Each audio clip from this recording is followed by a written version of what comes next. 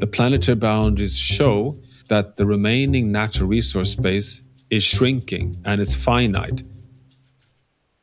Circularity, efficiency, and moving towards zero impacts is the melody of the future. It's not just panda bears and birds. Nature encompasses all of the natural world that we live in. It's the air, it's the oceans, it's the land. And if you think about nature risk, it's more than just the availability of water and the effects of drought. But there's also opportunities.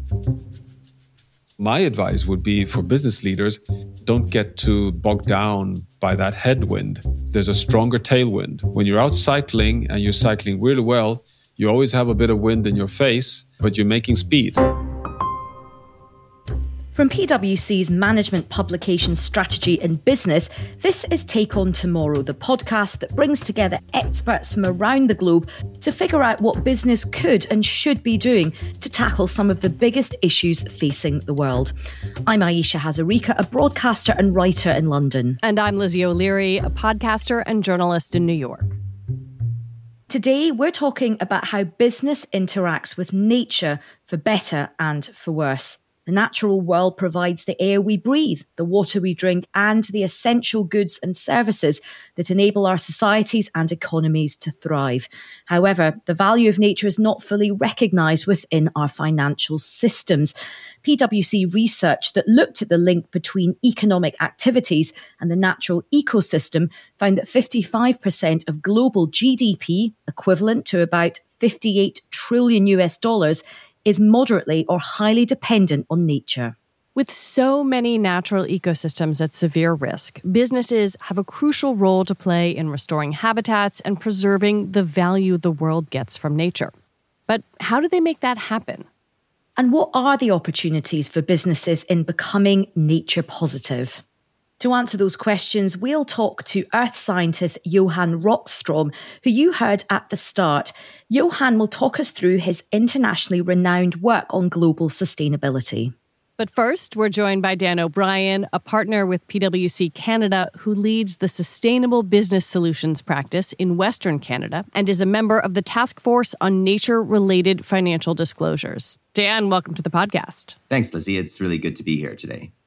PwC has published an analysis of the nature risks that organizations could be facing that found that more than half of global GDP is moderately or highly dependent on nature, or in real terms, the equivalent of $58 trillion US. Clearly a colossal number, but what does that actually mean for individual businesses who can't possibly impact things at that scale? I mean, why should an individual CEO or board care about this, Dan? What's changed now is that there's more and more expectation that this information is going to be made available so that their key stakeholders, their investors, their insurers, their banks that lend them capital can see what those risks are and how their business is addressing them. Without providing that information, this flow of capital will start to tighten up because one of the key drivers behind this is that the financial services sector is starting to worry about these risks. They're not afraid of risk. They're used to dealing with risk, but they need to have all of the information in order to create a better understanding of that risk. And then they'll flow capital to those businesses that they understand well and that they know where those risks are being mitigated. What are your clients telling you about their challenges and concerns in this particular area? For most businesses right now, especially those that operate in nature-dependent sectors, there is some inherent understanding of the dependencies, and they've experienced some of these impacts and some of the risks materializing over the years. Probably what's more challenging is those sectors that, in terms of their direct operations, they don't have high levels of dependency, but they might do in their supply chain. The challenge right now is really trying to understand where in the supply chain business activities are located and what the associated dependencies and impacts are for those business activities. Dan, we're going to come back to you to unpack more of these risks and issues. But Ayesha, you spoke to Johan Rockström, director of the Potsdam Institute for Climate Impact Research. He's an internationally renowned scientist known for his work on global sustainability. Can you tell us a little bit about what you discussed? Johan was a leading member of the team that created the Planetary Boundaries Framework, which is a way of drawing together and understanding human impact on a number of Earth systems. And I began by asking him to outline that idea.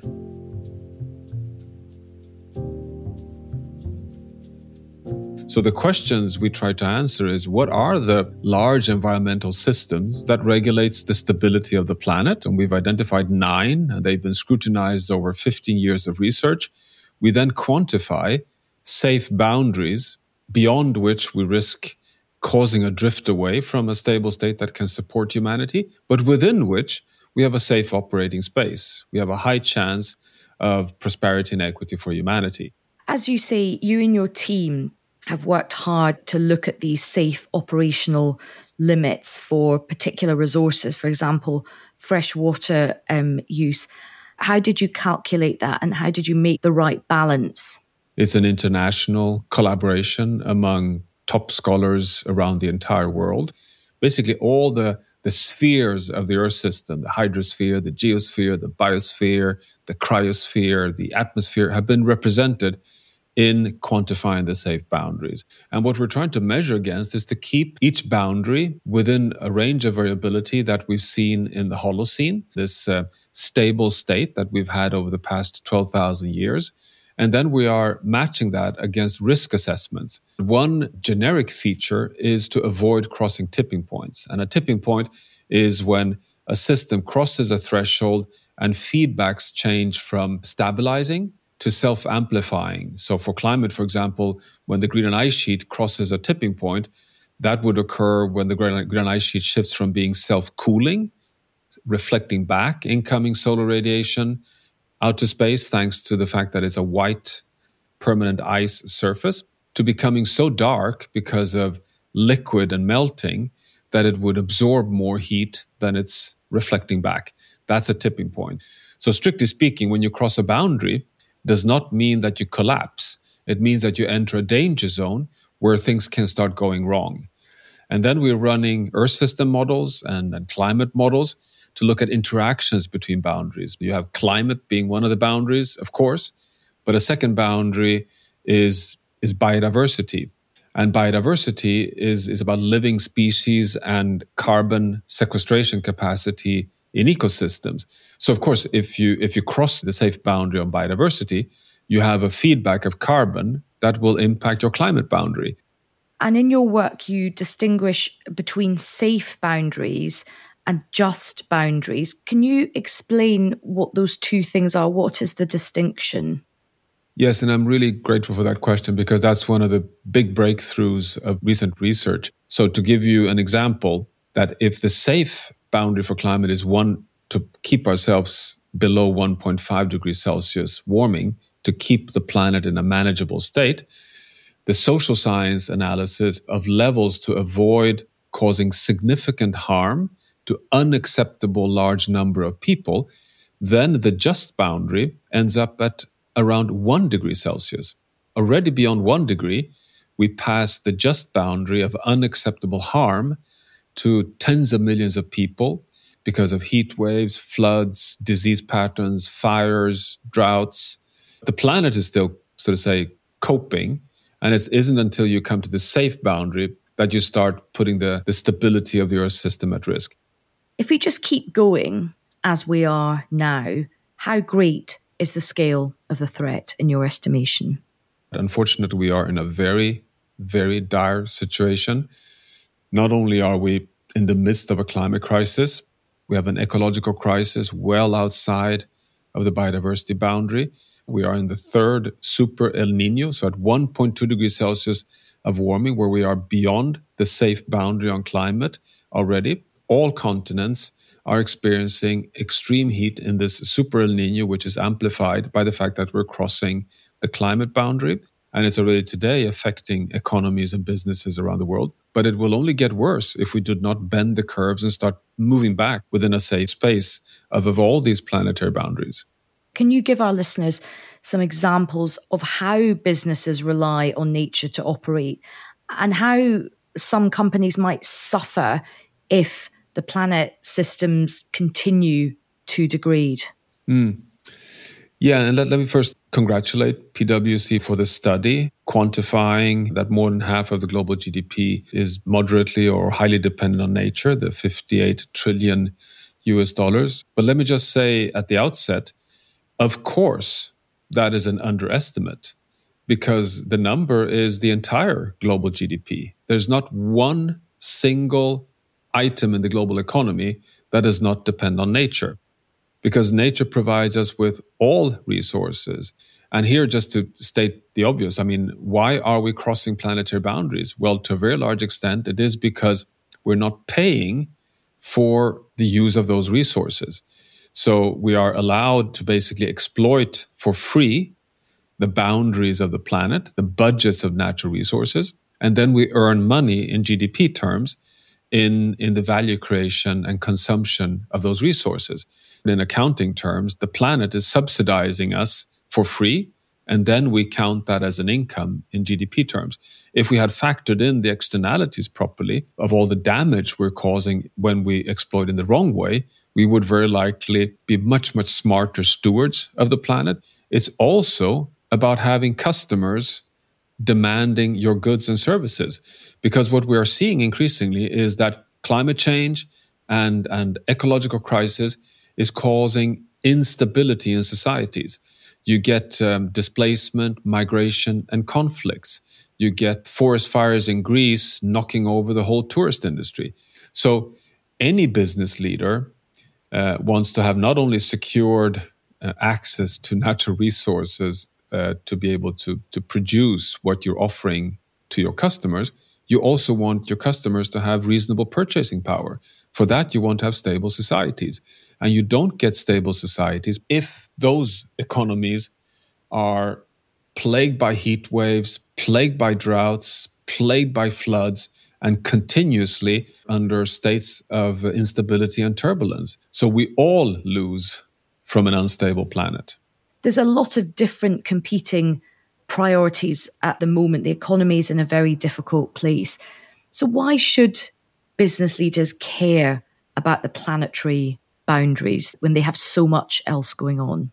You can no longer separate the ecological crisis from the climate crisis, from the social, economic, and geopolitical crisis in the world. So whether you like it or not, you have to keep many balls in the air at the same time, period. That's one key factor here. The second is that the environmental crisis are more slow-moving than the faster-moving war, inflation, immediate social crisis. The challenge for us to understand is that these slow-moving crises, the environmental or climate crisis, they will hit us back in the future, and they can hit us back in a very abrupt way.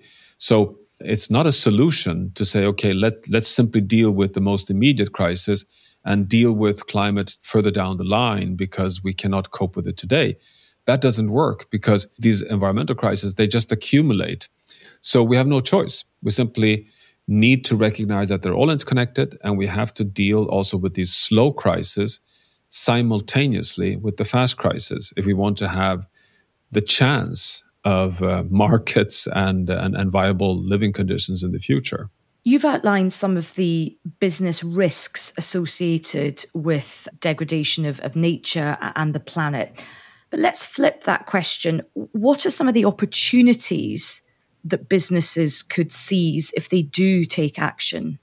Ecological sustainability is increasingly moving away from being something that you do just to have a little green label to increasingly have your whole value chain in a much more competitive, robust, and resilient positioning. That is really exciting. And it's something that I think any business leader today needs to take very, very seriously for three reasons. I mean, one is your competitors, that you might simply be losing the race if you don't step on board. The second is that the policy regimes are moving too slowly, yes, but they are moving. We see the carbon border adjustment tax in the European Union, your largest economic region in the world, being applied, which will very likely lead to other countries to impose carbon taxes to be allowed to export to Europe. So if you want to not be punished as a business down the line, you better be as sustainable as possible today to not be hit too hard by rising policy measures in the future. The third and final comes back to my original point that I think that the planetary boundaries show that the remaining natural resource space is shrinking and it's finite. So the likelihood that we can continue believing that we have some infinite availability of resources to power our businesses is simply over. So circularity, efficiency, and moving towards zero impacts is the melody of the future. If you don't step on board that today, I think you are at risk of simply lagging behind and gradually losing your edge on the market. Now, Johan, you have made an incredibly articulate and compelling case, and many business leaders will agree with everything that you have said, but there is pushback. Some of that comes from people who are unashamedly climate skeptic, but there's also more than that. There's a bit of citizen fatigue creeping in about this issue.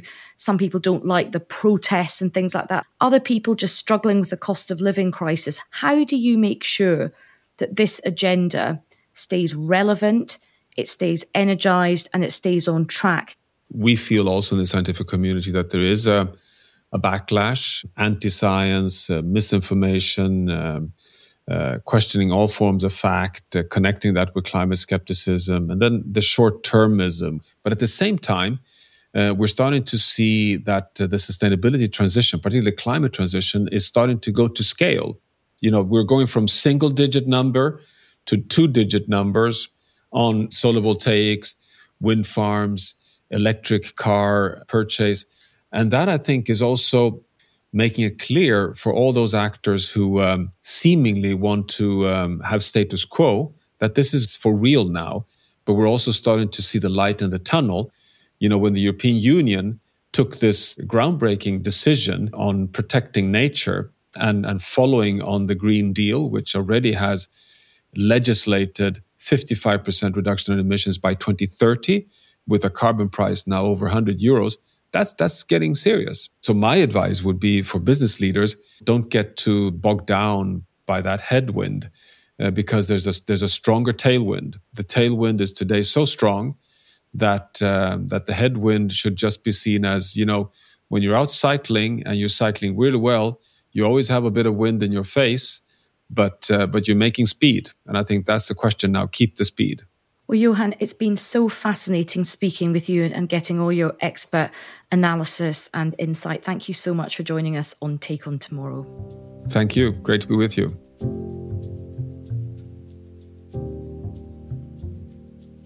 Dan, there's a lot to reflect on in what Johan is saying. But first, I want to talk about this headwind and tailwind idea. You know, he used the cycling analogy. Do you agree that the tailwinds are stronger than the headwinds? I think there's both. I think the headwinds are the reluctance of business to change the way that they are currently operating. There are significant amounts of capital that are looking for homes in sustainable investments. And those companies that can do a good job of demonstrating how these changes that they're making to their business are going to create these kinds of impacts will attract that investment.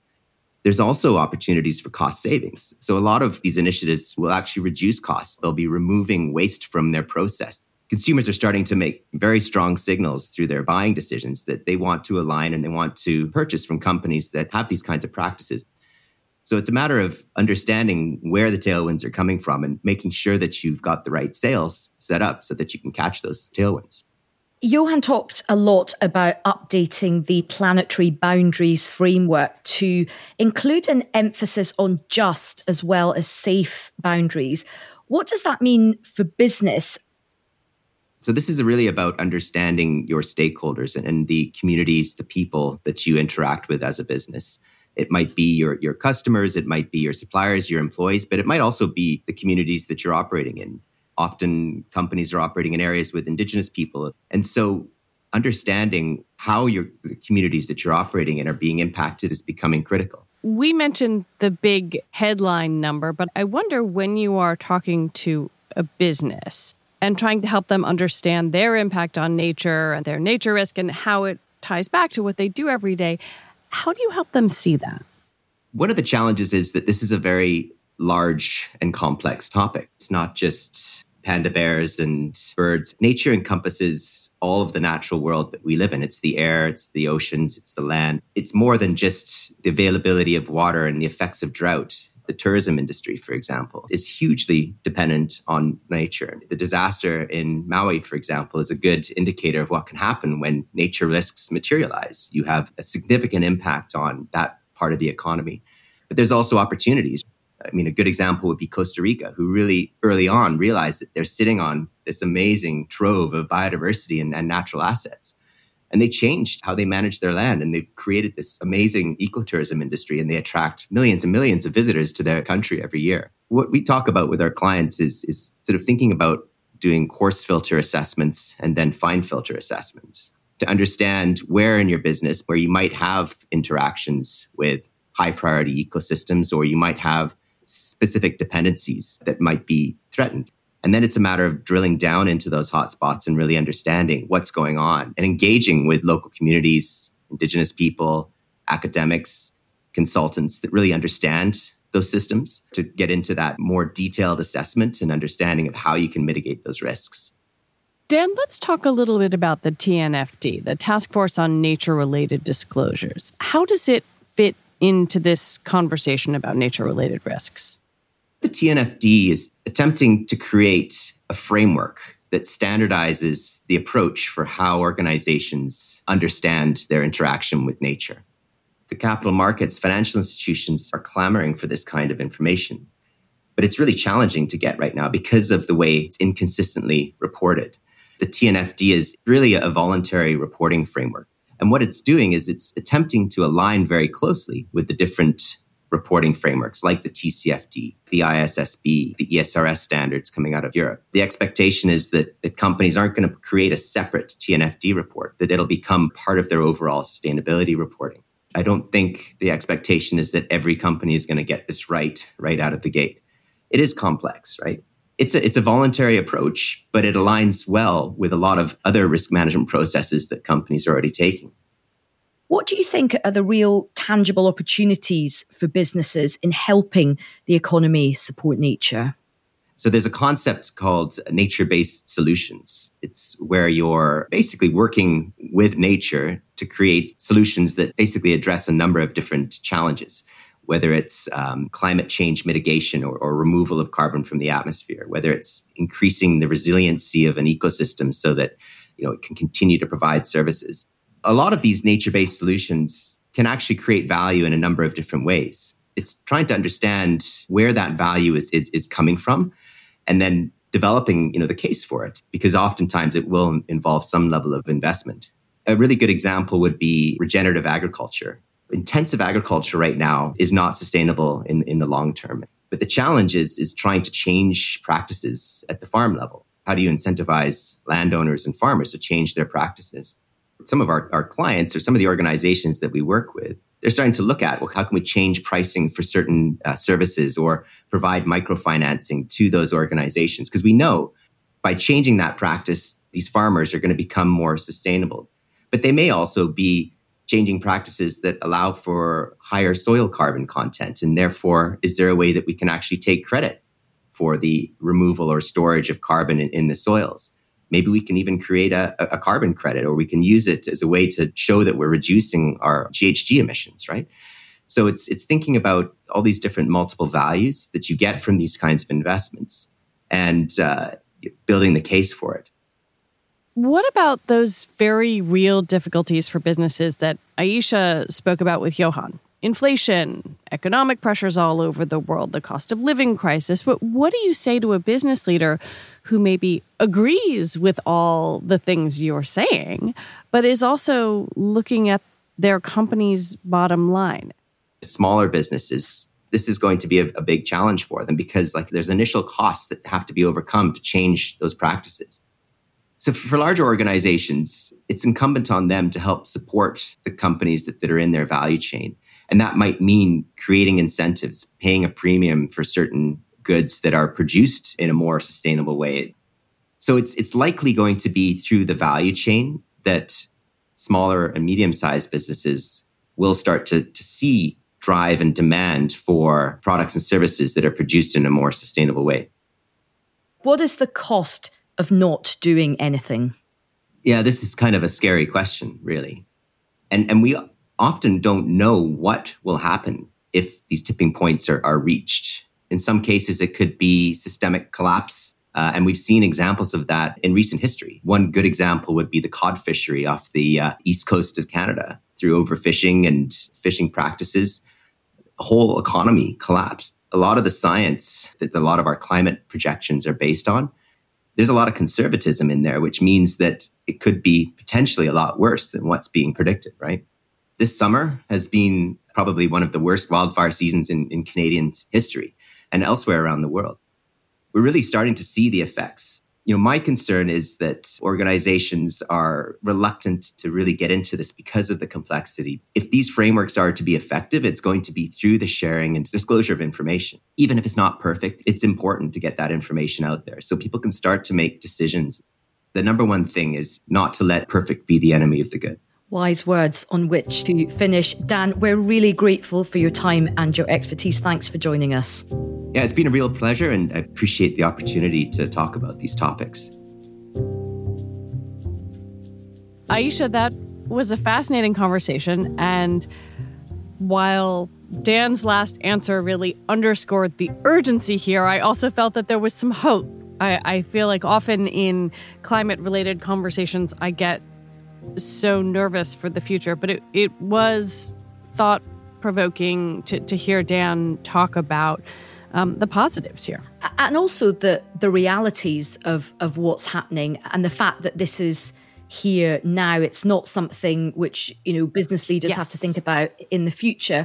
And something that really struck out from, certainly what Johan was saying, that, and to your point about optimism, that the tailwinds are actually stronger than the headwinds. And sometimes it's easy to forget that.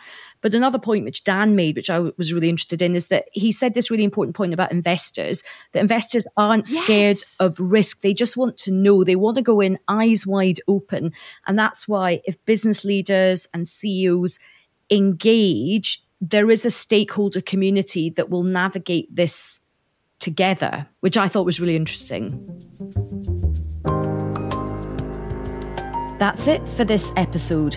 Join us next time when we'll be asking, could businesses transform the workforce by hiring with a skills-first approach, directly assessing and developing the skills they need rather than focusing on degrees and job histories? A lot of employers are realizing there are two choices. Do the hard work now for it to be easy later, or stick with the easy ways now and it's going to get hard later. Skills is really hard. It's really early. It's really messy. But it is better than any other way to judge potential and applicants if you're trying to build a business that will succeed with agility in the age of AI. Take On Tomorrow is brought to you by PwC's Strategy and Business. PwC refers to the PwC network and/or one or more of its member firms, each of which is a separate legal entity.